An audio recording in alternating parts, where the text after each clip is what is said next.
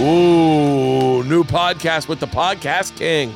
The Podcast King. The guy that changed the game in podcasting. He was all our inspirations. And, you know, I love this podcast because I asked him a question that was really fascinating to me, is how does he come up with his ideas? Because he can take a stance on something and then he doesn't waver at all. I find that admirable. I don't like taking stances on a ton of stuff because I waver like a fucking sail that no one has a hold of the rope. Like I'm just whap, whap, whap. But he's so smart. He's the guy that moved over from radio. I feel lucky to consider him I say a friend. I don't know if he'd let me spend the night at his house, but I've had cool conversations with him. And this is another one. We talk about how he comes up with ideas. We talk a little bit about everything. And I'm very blessed to talk to him. I absolutely love him. Ladies and gentlemen, podcaster, comedian, man show, OG, Adam Carolla.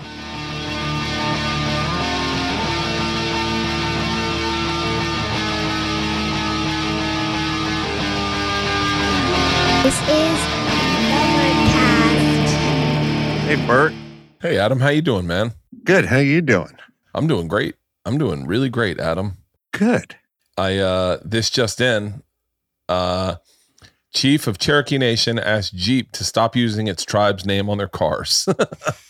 Yes. It's called a progressive movement, Bert. It does not stop.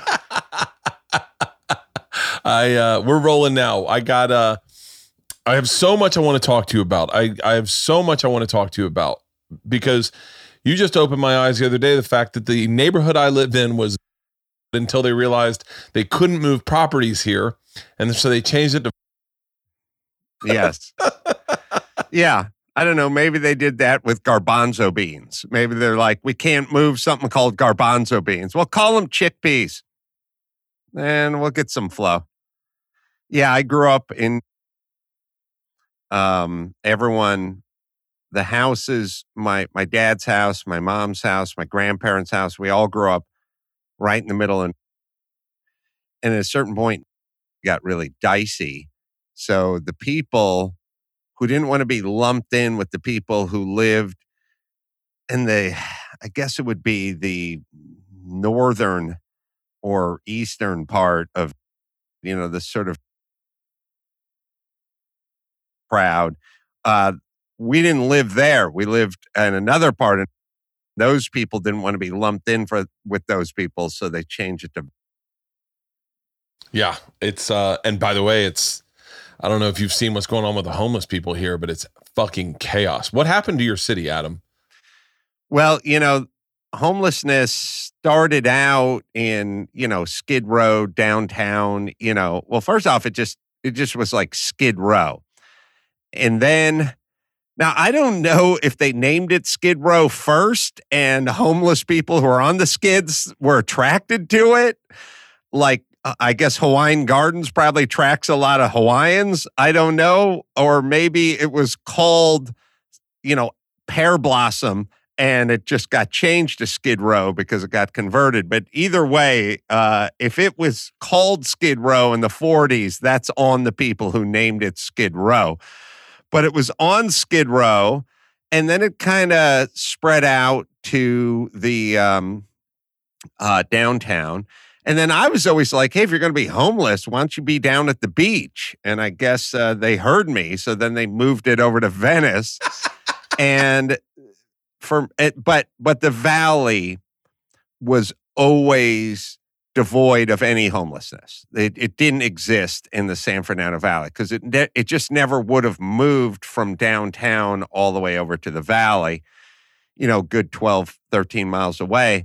But now the valley has been consumed. But again, if you're going to be homeless, why live on Skid Row? So if the average commercial building or residential building on Skid Row is worth 10 cents, why not go to Encino, or why not go to Venice, or why not go to Malibu? Like, why not? If you're the sidewalk's the same. Why don't you flop in front of a $12 million house versus flopping in front of a liquor store with bars on the windows?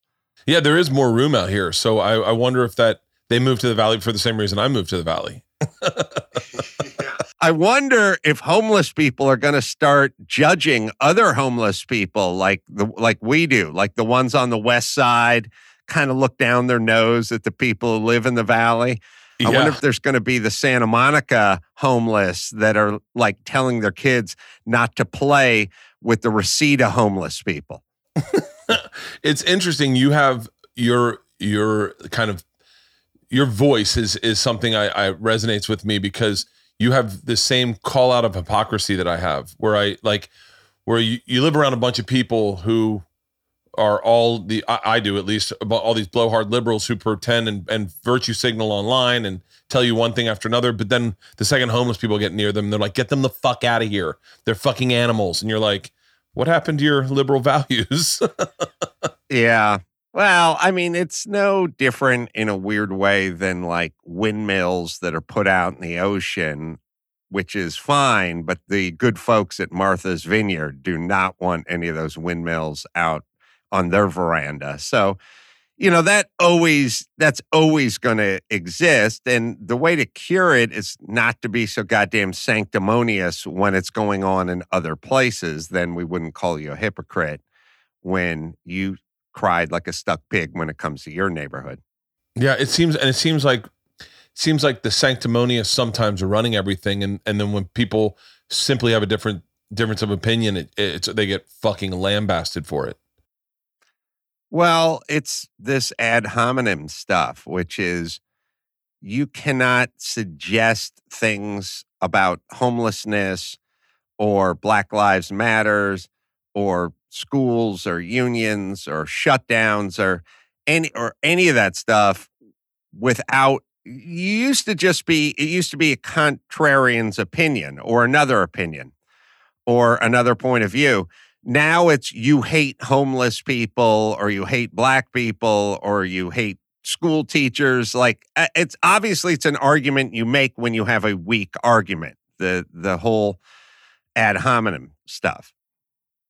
Oh yeah, it seems I've been accused of horrible things just at dinner parties when you just are bringing up a different opinion and everyone's like, how dare you challenge my opinion? I haven't thought out the defense of my opinion, but I know that my opinion when tweeted out gets retweeted. So what the fuck, I have not only been the recipient of that at dinner parties, but also just at dinner, literally family members turning on me.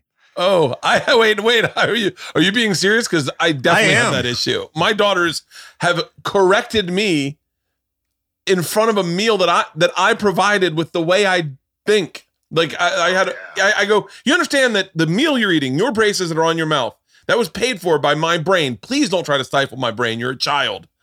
Right. Not only did I pay for the pot roast, but I paid for the orthodontist that got the pot roast to stick to your front row of braces. Yeah. Oh, they don't know. Here's the whole thing, Bert. Money is now invisible, right? So there used to be a real direct connection between money and the person that earned the money, right?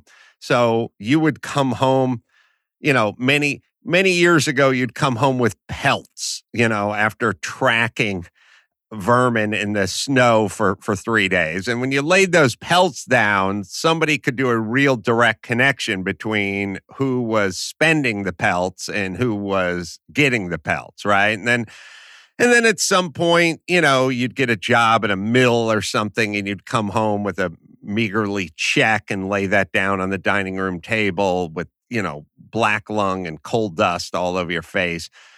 But it's now all direct deposit. Right. It's all you sit around, you bloviate into a microphone or you go up on stage with a beer and complain about your family. And then they invisibly pay you. And that's who paid for this pot roast. Yeah, but it's invisible. There is no direct connection anymore.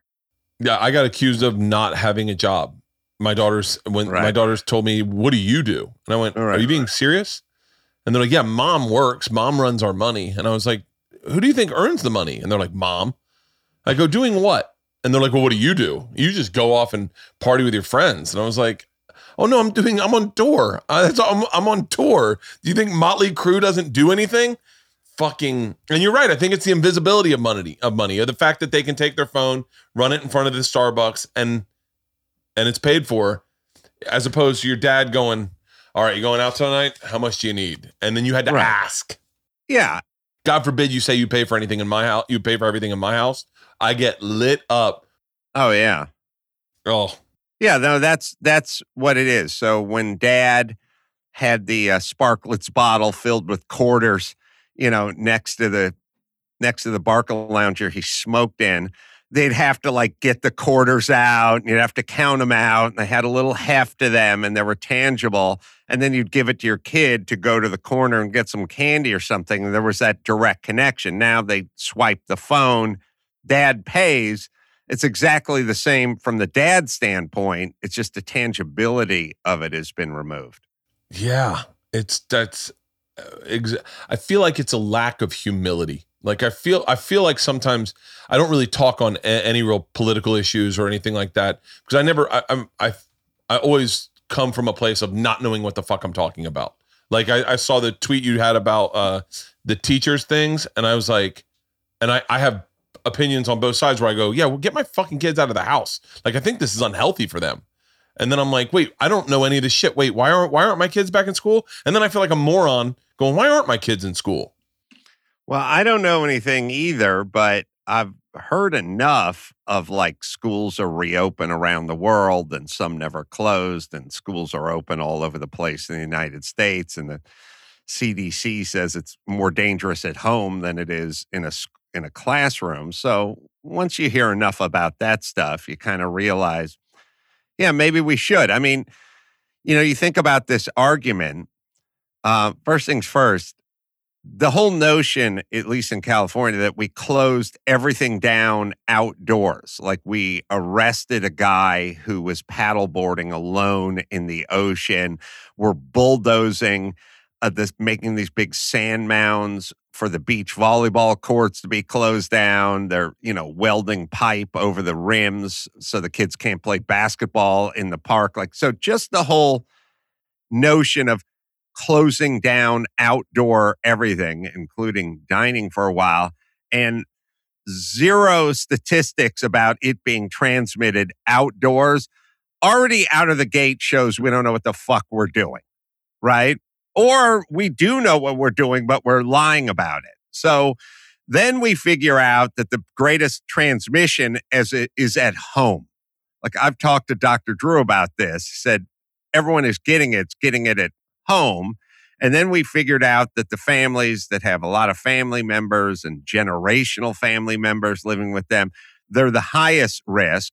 And those are the kids that have been cooped up for the last year in their small apartments with Nana.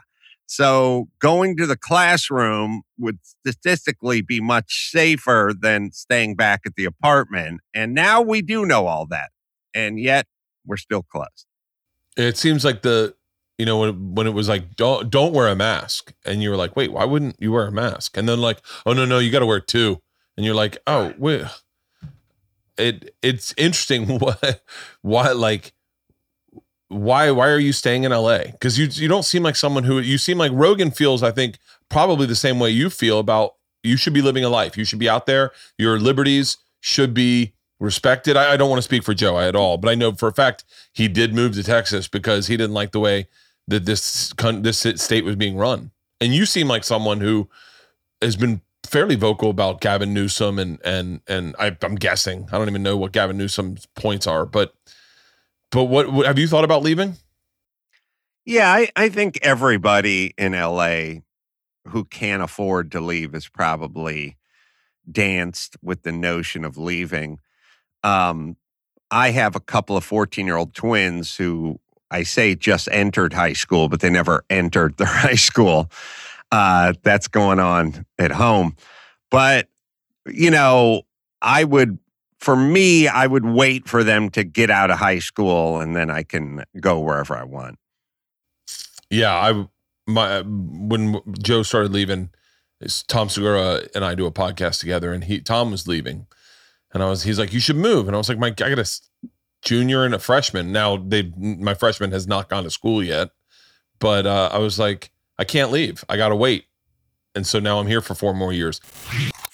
Breaking news. This is an important PSA brought to you, a guy who just chopped up his balls.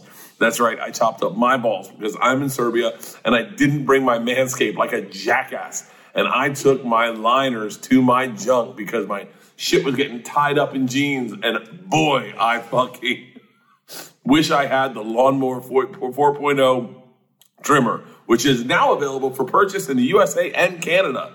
I don't think it's still Serbia. I don't know. The new trimmer was just released only moments ago, and we're here to help you get your hands on it and share the news. Join the over 2 million men worldwide who trust Manscaped with this exclusive offer for you. 20% off and free worldwide shipping. Go to manscaped.com and use the code BERT. I'm telling you, I absolutely love Manscaped. The new 4.0 is amazing, and I am blown away by the performance. The craftsmanship, the details on the 4.0 are next level. By the way, they're not just next level for your balls. I will say that. They are next level for every part of your body that has hair. Their advanced ceramic blade and skin-safe technology is so good that it almost seems as Manscaped worked with Elon Musk engineers to ensure your testicles are just as safe as possible. What makes this trimmer different? I'll tell you. New multifunction on and off switch that can engage a travel lock for people who like to travel so you're not just vibrating in your bag. The Lawnmower 4.0 gives you the ability to turn off the 4,000K LED spotlight on and off whenever you need for more precision shave. The new trimmer even allows you to customize your trims for all over through additional guard lengths with sizes 1 through 4. And looks-wise, it's sleek, two-tone matte, and gloss finish. Even features a hot foil stamp black chrome Manscaped logo that shows off the mower. I'm telling you, get 20% off and free worldwide shipping by going to manscaped.com and use the promo code BERT. That's 20% off and free shipping worldwide by going to manscaped.com and use the code BERT. Unlock your confidence and always use the right tool for the job with Manscaped. This podcast is brought to you by Liquid IV. Listen, I like to go hard at night. I'm going hard right now. The thing that cures it for me, 2 simple things: hydration and working out.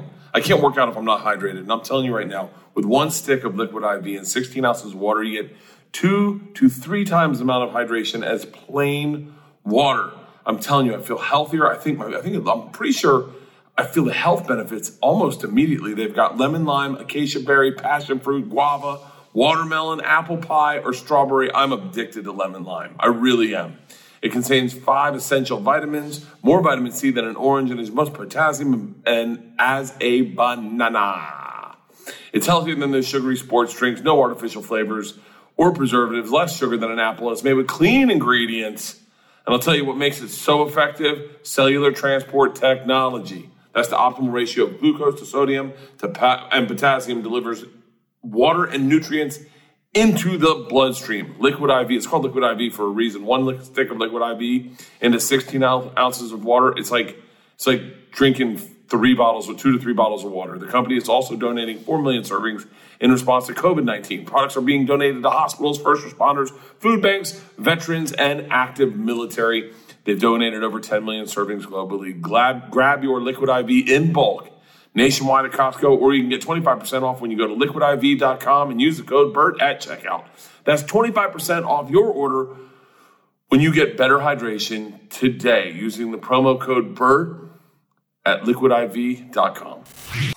How much do you think about a subject before you talk about it?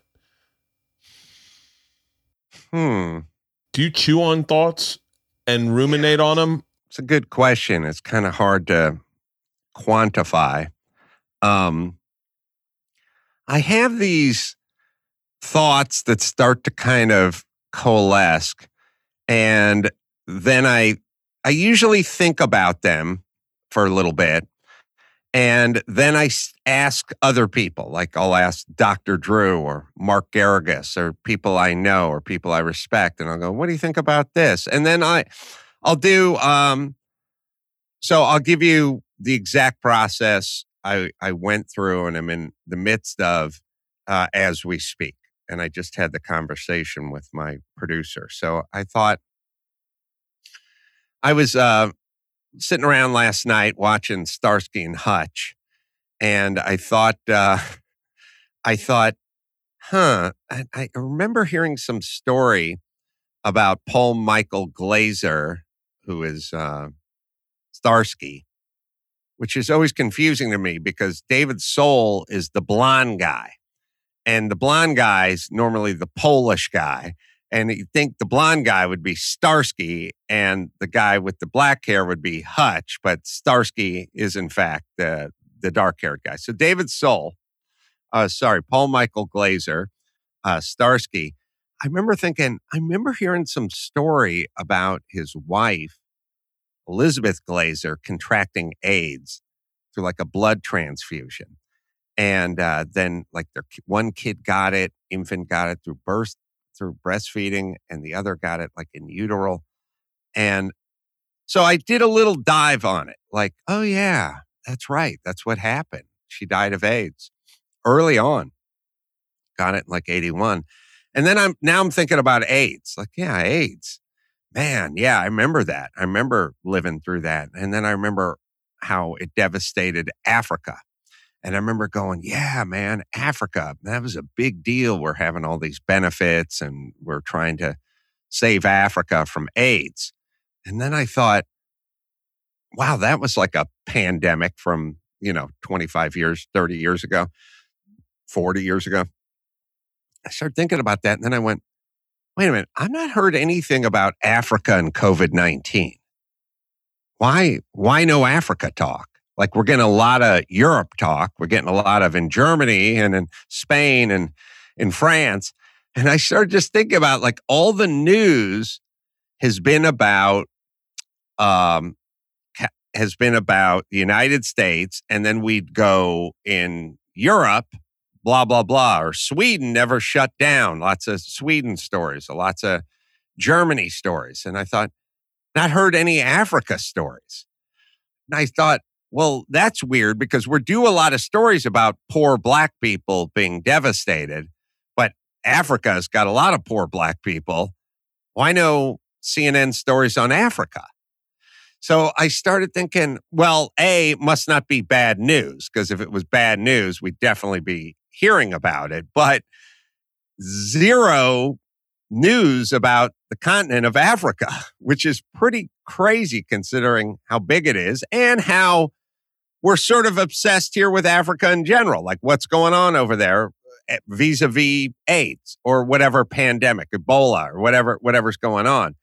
So I thought, what is this? Like, so this is how my process is working like earlier in the day. So I thought to myself, well, I know they're on hydroxychloroquine for malaria over there. And it's like, it's over the counter and a lot of people are on it.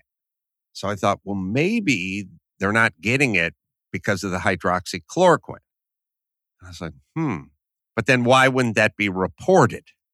And then I thought, because we don't like hydroxychloroquine in this country because Trump said it may be helpful. And so the news turned on hydroxychloroquine. So maybe that is why we're not hearing about it. But I thought I should find out like what the population of Africa is and other things before I start saying this into a microphone. So I told my producer, find these things out. And there's a lot of things going on in Africa. One is the average age of a person in Africa, I think it's like 19. So they're very young. And then I thought, well, that's interesting. But then I also thought it kind of dovetails with my conspiracy theory, which is we have been leaving ages out. Like this doesn't really affect young people like it affects old people. And that's been something that's been missing from our news coverage for a long time. So maybe it's the fact. So once you say Africa's not being devastated, then the next question is why not? And the why not may lead to answers that our news doesn't like or hasn't been sharing with us. So I say to him, find out the population, see if you can find out what percentage is on hydroxychloroquine, average age, all that kind of stuff. And that's kind of the process. Because I want to know, like my thing isn't, I have a harebrained crackpot theory and I'm running with it.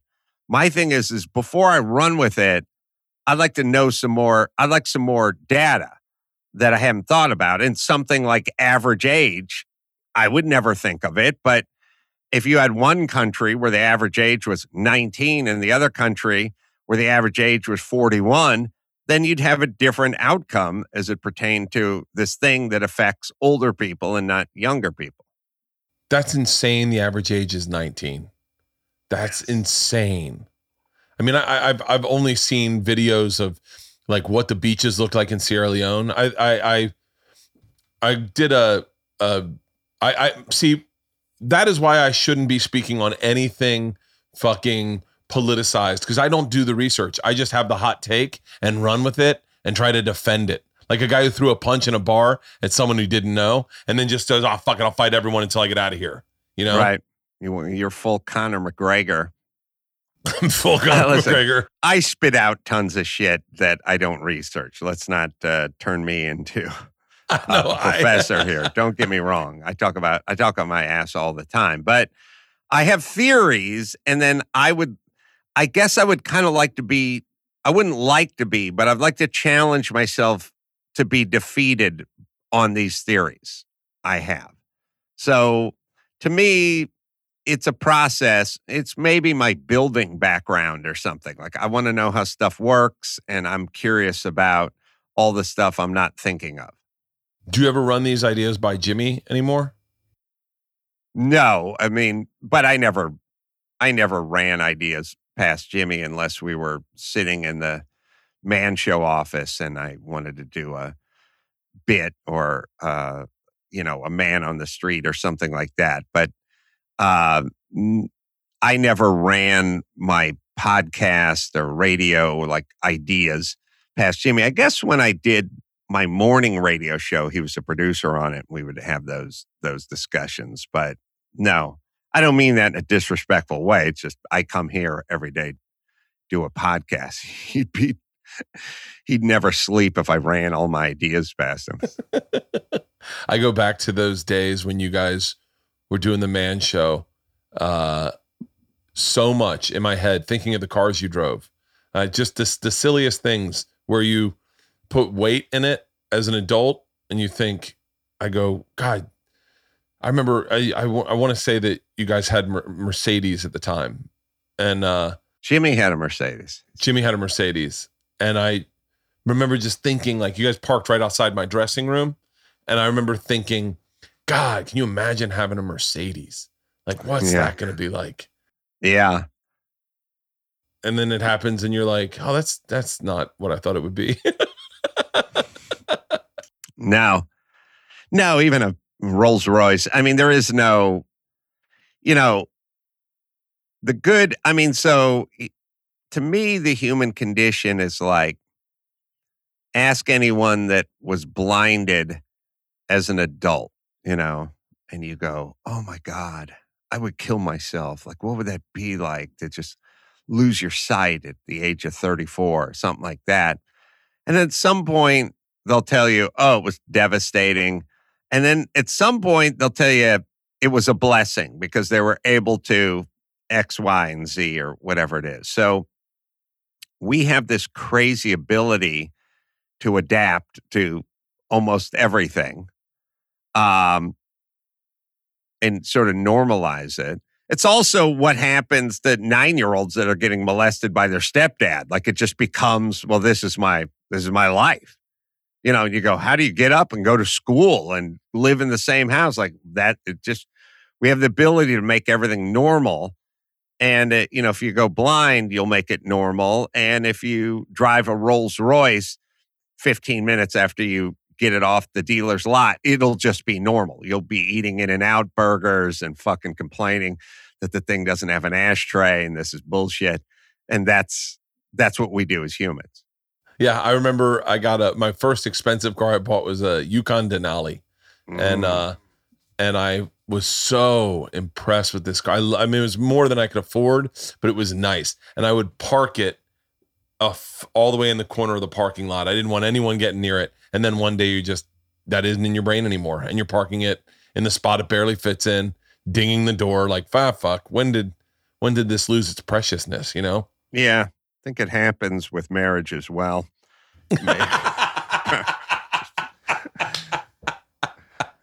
Homeless guy had sex with my wife. What are you going to do? What are you going to do? The thing that's funny about that and how weird and relative everything is when I was growing up in the Valley and always just driving beater pickup trucks, I just had mini pickup trucks, Datsuns. And I had to drive a truck because of my profession, because I was a carpenter. And these are like vinyl bench seats with no headrests and no air conditioning and no extra cab or anything. These were just beater mini pickup trucks. And that's what I drove. And at a certain point, I got into show business a little bit. And it was time to like step up to like a real car. So a lot of people talk about driving around crappy cars and then transitioning into a better car. But I was driving around mini pickup trucks, which didn't even get to the level of crappy car. These were little shit boxes, I never had a car with air conditioning. I lived in the Valley my entire life, shit like that. So at a certain point, I went to like the Nissan dealer and I got like a Maxima that was like 2 years old. But it had like leather interior and it was an automatic and it had air conditioning. It was like a real car with a V6, And I was like, finally, I've arrived. Like I'm driving a real car. We did some event for Loveline on MTV or something. And it was at the Playboy Mansion. And I just came pulling up into the Playboy Mansion in my Nissan Maxima. And one of the producers from Loveline was like standing out front. And he was like, what are you driving that for? And I'm like, yeah, it's sweet, right? And he's like, you should be driving a BMW or a Lexus or something. And so the car that was meant I'd arrived in my mind to this guy was like, what the fuck are you slumming it with a Nissan for? And that's when I realized, oh, that's just how we work. Oh yeah. People, when they come to my house, the house I live in right now, the first thing they say is, God, it's so small. And I go, thanks. And they're like, no, I just thought you'd have like a big house. And I was like, and it's funny because we're building a house right now. And I'm uncomfortable with how big it is. For whatever reason, I feel emotionally more comfortable in a house where people go, I thought you'd have a bigger house. Because in essence, I think that means that I'm saving my money, or at least they're curious. I remember seeing Kevin James. Kevin James, oddly enough, had a Jeep Cherokee, like a beater Cherokee, and lived in an apartment when he was on King of Queens. And I remember saying to his brother, Gary, like, why does he have that car? And he was like, it's his car. It's what we moved out here in. And I was like, yeah, but he can afford anything. And he's like, yeah, Kevin doesn't spend a lot of money like that. And I was like, fuck. I was like, I have a Denali. Jesus Christ. And so I'm having a hard time because part of me starts going, what do you need? Like how big does a house need to be, Well, the answer is that should move. I mean, that should be fluid or kind of elastic in your life. The Nissan Maxima that I was over the moon about, I wouldn't be as excited about driving today, but it's not necessarily directly connected to money. Part of it is just, I'll give you an example. Let's say a kitchen. When I was growing up, kitchens were kitchens. They were little. There's nothing going on. Nobody congregated in a kitchen. There was no islands. It was just a little shitboxy kitchens. You went in there to cook and then you left with your food. And now, like, hey, it's nice having an island. It's nice having bar stools, and it's nice being able to talk to your kids and make them scrambled eggs and then serve it up on the bar stool. And yeah, those kitchens cost more money, but do you like it? And is it just connected to money? Yeah. Yeah. Or the pasta water filler above the sink, above the oven. Oh yeah, that's like something. Pot. Yeah, dude. Ice makers. I'm going nuts on ice makers. I love good ice. Yeah, no, it's so true. Yeah, the stupid stuff that you go, well, does anyone really need that? And the answer is, well, no one really needs 96% of what we have. But then you get into these weird zones like I never understood, like the really nice houses, they have the towel bar that's the towel warmer. And I'm like, I don't think I'm ever getting there. Yeah. Like I can step out of a hot shower and get one of those Giza dream towels from the My Pillow guy. And I think I'll be fine with that. We don't need it pre-warmed for my body. Yeah. I was the same way because I grew up in Florida. I was the same way about hearing about heated tiles. And I was like, what the fuck? Why would you ever heat a tile? I remember on cribs, they could be like, and these tiles are heated. And I was like, that's crazy. And then we were in Big Bear staying in a place and I got out of the shower and I stepped on heated tiles. I was like, this is fucking nice. Yes. I feel the same way with the heat in the seats of the car. Oh, I turn on the heat in the seat every time I get. And by the way, I love the air conditioning in the seat. I love it all in the seat. I'm with you. But I hate the people. You ever do this move where like someone gets in the car? Some people have this weird relationship with the heat in the seat. Like sometimes on a cold day, I'll just reach over and turn it on for the passenger because they don't know how the car works. And they get offended sometimes. Like, I don't like that. Like, my seat? I might fall asleep and shit myself. Wow. Okay, Your Highness. What the fuck is there not to like about a warm bum? Exactly. It loosens up your hammies. I mean, I do it before a workout. I get in my car and sit in the chair. My daughters will turn it on, and all of a sudden you'll realize it's on, and you can just see them smiling to themselves as if like they got you. The real key is when you start dialing in all your zones where it's like, well, it's cold outside, so I'm going to put some heat in the seat, but I'll just put it at 2. But if I open the sunroof, I'll get a little cold air coming in, so I'll turn it up to 3, and then I'll take the temperature in the car and I'll bump that up a little so they can kind of fight. The elements can duke it out in the cabin of the Denali, right? But I love that feeling of like heat coming off the seat, cold outside, window down, cold air in the face, hot air in the anus. I love that feeling. I swear to God, I just said that to my wife and daughters. The other day, it's windy, it's cold. And I said, when I was a kid, my dad said his favorite thing, this is before seat heaters, was to crank the heat up in the car, but roll the windows down. You have the fresh air, but you're warm. And I was like, I did it. And because everyone in my house has long hair, it just was annoying to them. And I was like, this is why you want to have boys. This podcast is brought to you by Noom. I was just having a conversation in hair and makeup about Noom with my co-lead, Stephanie, and she was saying, does it work? And I said, what's great about Noom? What I found great is there's a lot of information out there, like old school information, and Noom helps kind of set those questionable things right. It gives you food advice that you're looking for. And be honest, I got to be honest with you, just tracking my calories in general is amazing for me. I'm trying to eat better and feel better and understand my cravings, which is so perfect for me because my cravings go fucking nuts, especially when you're in the set of a movie. And when you have Noom, your accountability for those cravings kind of, I'll tell you right now, the one benefit I have is I fit better in my clothes. Noom's cognitive behavioral approach means you're not just losing weight, you're building the healthy habits to keep it off also. Noom is forgiving because you are human. If you go off track today, you'll get back on track tomorrow.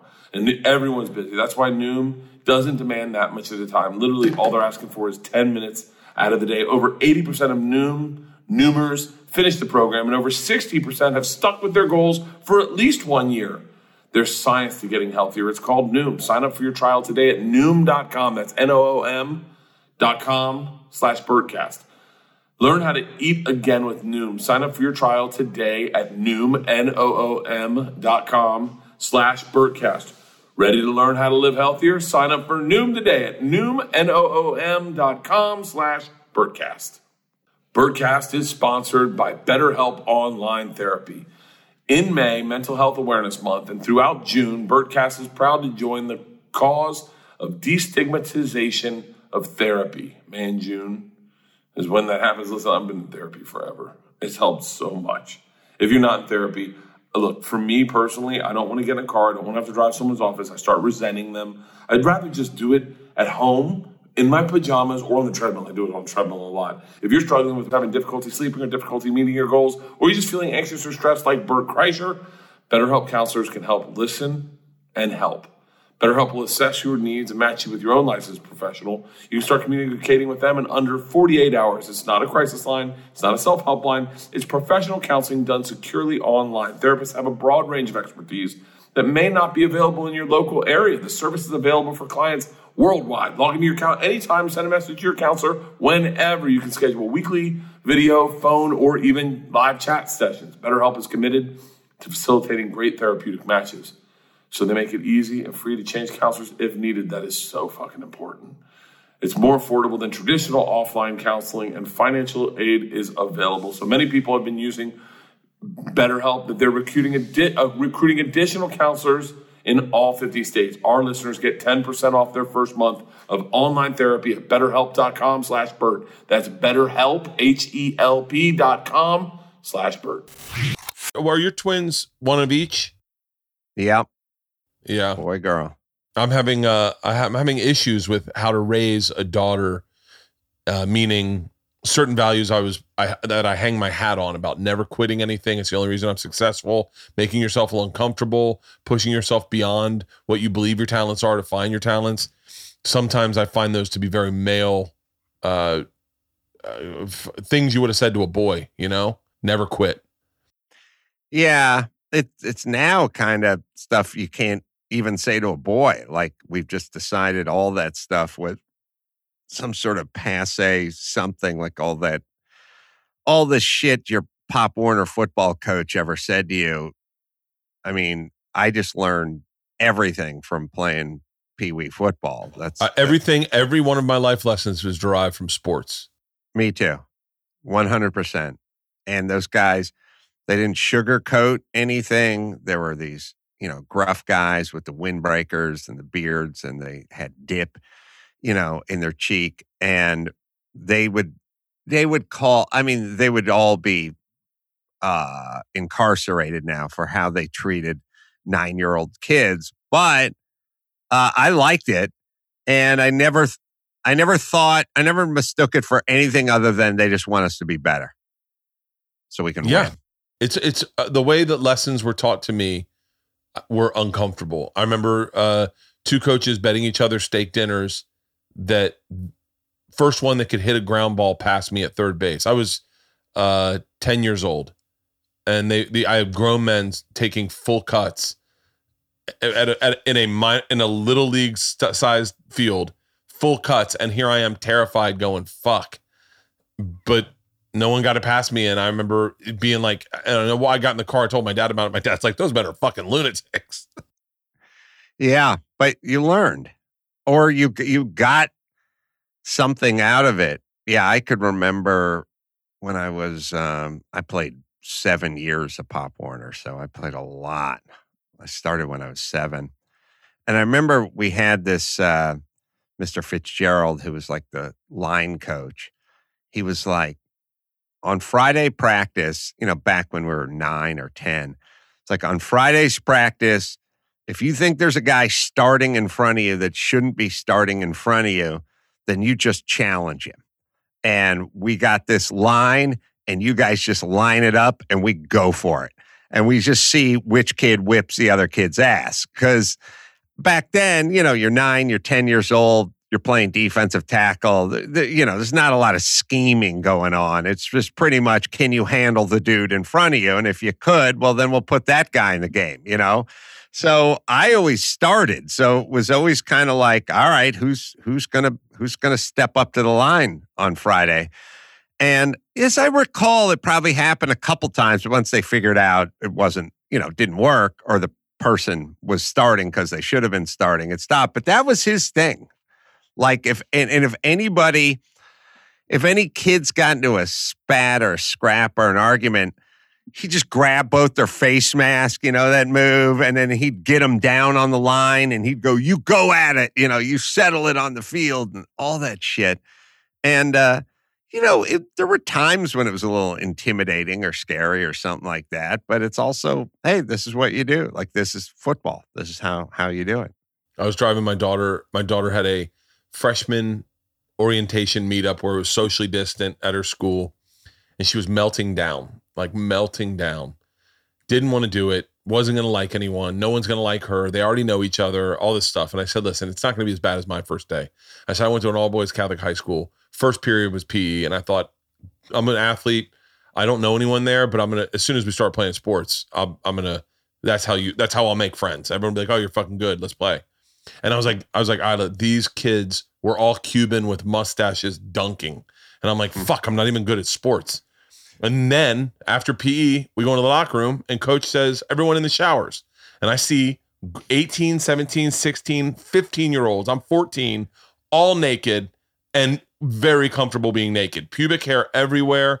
And I'm terrified. I said, what I didn't know is all the boys in my class were all terrified also. I didn't know that. So I'm so wrapped up in my own head. And that's what you need to know, is you're going to be wrapped up in your own head. All the other kids are nervous too. And then she goes, well, what happened? Did you get in the shower? I said, well, yeah, we were all stalling. And then coach, I won't say his name, but I want to so bad. Coach comes out, looks at us, sees that no one's getting undressed, pulls my pants down and goes, that's Kreischer's cock. You've all got one. Now get in the fucking showers. And then, by the way, that's a fond memory I have of Jesuit high school. And my daughter is like frozen going, oh, there's no way it's going to be that bad. And I go, oh yeah, that's back when you could assault children. Yeah. And, I don't know. So you and I were no worse for wear. I mean, we learned everything we needed to learn from that experience. And then you obviously apply it to your modern day life and comedy and all the things you have to kind of summon in yourself because you got those super valuable lessons laid out to you early on. And then when you lose your morning show from Clear Channel, you decide, I'm going to challenge the biggest kid in the park, and you start a podcast network. And then you do that. And then you look at all of us that kind of followed in your trails of going, well, fuck, I think it's what makes great men is that adversity, because the path you've set out for your own self, we've all mimicked. And now we're all making a living on kind of on the Pop Warner life lessons you were taught. Oh, thanks. That's nice to say. You have to notice that all of us are just taking your business model and doing it also. You were the first. Well, thanks. I don't notice that. Or I don't think about it per se, because it's just not in my wiring, but I do appreciate you saying it. Yeah, I was like, I learned a valuable lesson when I was in high school via sports, which is I was like it was a delayed gratification message. I was on the B team in the 10th grade, and I didn't even start on the B team. And I was like, ugh, if you're not starting on the B team, what are the chances you're going to varsity at all or getting any playing time or whatever?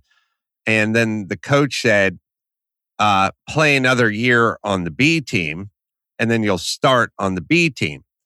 And I was like, well, then I'll be in the 11th grade starting on the B team, and then I'll go to my senior year on the varsity. And what are the chances I'll start?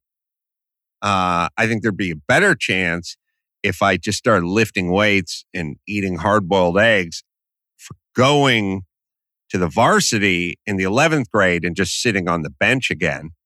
And then my senior year, I could start on the varsity because I already would have been on the varsity. I know the coaches and blah, blah, blah.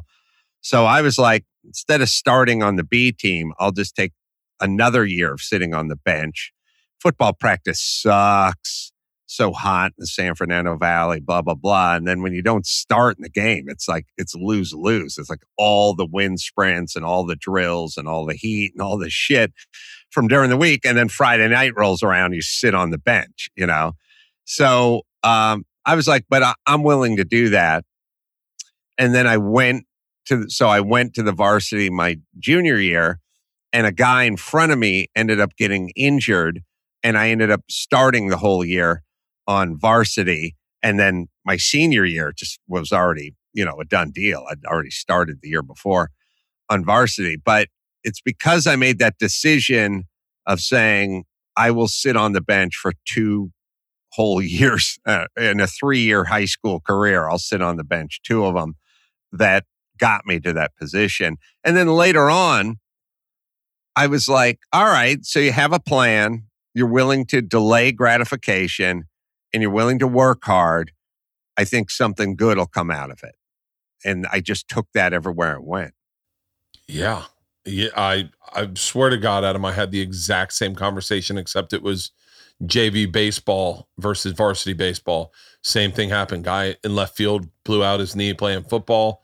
And I started for 3 years, I think, for 3 years in varsity because because I was willing to take a step backwards and have a plan. And I just explained this to my daughters, and then they just quit softball.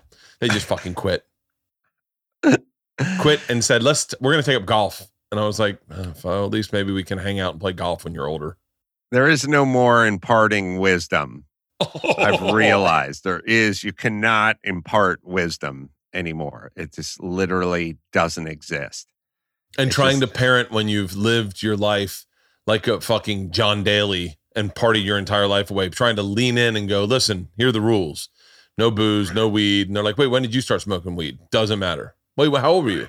14. I'm 16. I haven't done it. Why can't I do it? Okay. Fuck it. Yeah. Yeah, I know. There's no way. You have to, do as I say, not as I do, especially when you think about all the checkered past we've had. And then especially in a business where if you are an accountant or you work for IBM, you probably did the same thing we did when you were 14, but it's not in a book. It's not in a stand-up special. It's not documented, So what we're fighting against is at least the guy who works at Costco can tell his teenage kids not to smoke pot, and there's not a lot of documentation of him smoking pot when he was their age. For me, there's plenty of documentation of me doing everything nobody should do. One of my favorite clips is you guys getting high with Snoop Dogg on the Man Show. Fucking brilliant. There you go. Look no further than us getting high with Snoop Dogg. Well, I'll say to my kids, look, you can get high all you want as long as it's with Snoop Dogg or the equivalent or your equivalent of Snoop Dogg. If you want to blow doobie with Kanye West, so be it. I said to Burr, I was talking to Burr about it. I said, my daughter's been, he goes, how's she doing with socially distant? I said, she's doing these bike rides. Her and her friends are doing like bike rides together at sunset, which is kind of nice. They're socially distant. They wear masks, and Burr just slides in and smoking weed. And I was like, no. And he goes, oh yeah. He's like, would you? And I was like, well, of course. He's like, hey, but can we ask this? Who are these people who have to weave that shit in? Like, you get, you build a guest house in the back of your room, you know what I mean? And the back of your property. You got a guest house in the back of the property, and like you're showing one of your friends, and you're like, it's got its own bathroom, Wi-Fi, it's got a tub. It's a nice little apartment space. And they go, yeah, your daughter's going to be blowing her boyfriend in this thing in 4 months. And you're like, why? Okay, that's true. I'm sure it's all true, but why? Who anointed you the fucking one to bring that up? Is there no etiquette at all? You know what I mean? Like every time you do that, like I got a condo in Malibu. Okay, who's going to be hanging out there in high school with their boyfriend? Like first off, I understand how life works. Yeah. Why not just compliment me on the cabinetry and we'll get the fuck on with this? Why these tidings? You know what I mean? Oh yeah. Oh, I definitely know it. I'm filled with those friends. Do you find yourself parent your son indifferent, your daughter totally different? No, I just kind of go with, what do you want to do, or here's life or whatever. Probably truthfully, I probably have a few more of those conversations with my son where it's like, listen, I don't care about school and I don't care about homework, but you better fucking learn how to work. I'm not interested in scholastics or GPA. I don't, and by the way, I'd be a hypocrite if I said I did. But so you may be a shitty student or you may be behind on your homework and all that shit, but you better fucking learn to work. You better learn to work. And I don't have those with my daughter, A, because she's a little better at it. But then B, I realize it's a sort of male centric, like I'm still old school. Like, hey, dude, you're going to be taking care of a family one day and video games ain't going to pay the bills. Yeah, that's interesting. Raising a kid who's been born into a more privileged life than you were born into. I mean, I know intimately. I know where you grew up and how you grew up, and it was tough. It was a lot tougher than what your son may have to experience. So the lessons that you had to learn by yourself. I remember you explaining how you'd get to school in the morning was just run across the street, jump in the fence. I don't know if my kids have that in their DNA, you know? Oh, yeah. They'd be standing at the fence going, help. Right. All right. My son would go to the fence and go, I don't get it why all you can't just climb the fence and be on my side. Then we'd have school here. My daughter would probably expect everyone should just climb over and get over to her side, thus creating the school on her side of the fence. So, no, and you know, how could you impart that? Because sort of like being on an island and saying, hey, look at me, I'm not fat. I just ate fresh fish and coconuts every day. And it's like, yeah, but they're at a Golden Corral. And you're sort of telling them, stay away from the popcorn shrimp and stay away from the ambrosia salad. And it's like, well, look, you didn't have a choice. That's why you are this way. You had nothing. You had a choice. What if you had a whole bunch of choices? Would you have turned out this way? And the answer is probably not. You know, I would have given into whatever they give into on a daily basis. Yeah, I give into it on a daily basis today. Mm-hmm. I do not practice what I preach. I'll tell you what, Adam, I know you got to get going. You've got a busy day. I appreciate you taking the time to talk to me at all. I'm a huge fan. Like I said, all of us owe you a debt of gratitude for the way you decided to transition your business and kind of open the lane for all of us. So it's an honor getting to talk to you at all, brother. Thanks, Bert. We'll have you on my pod super soon, whenever you can. Yeah, I'd love to, man. I would absolutely love to. I'll talk to you later, man. Take care. Stay safe. Thanks, brother. Appreciate it. Take care.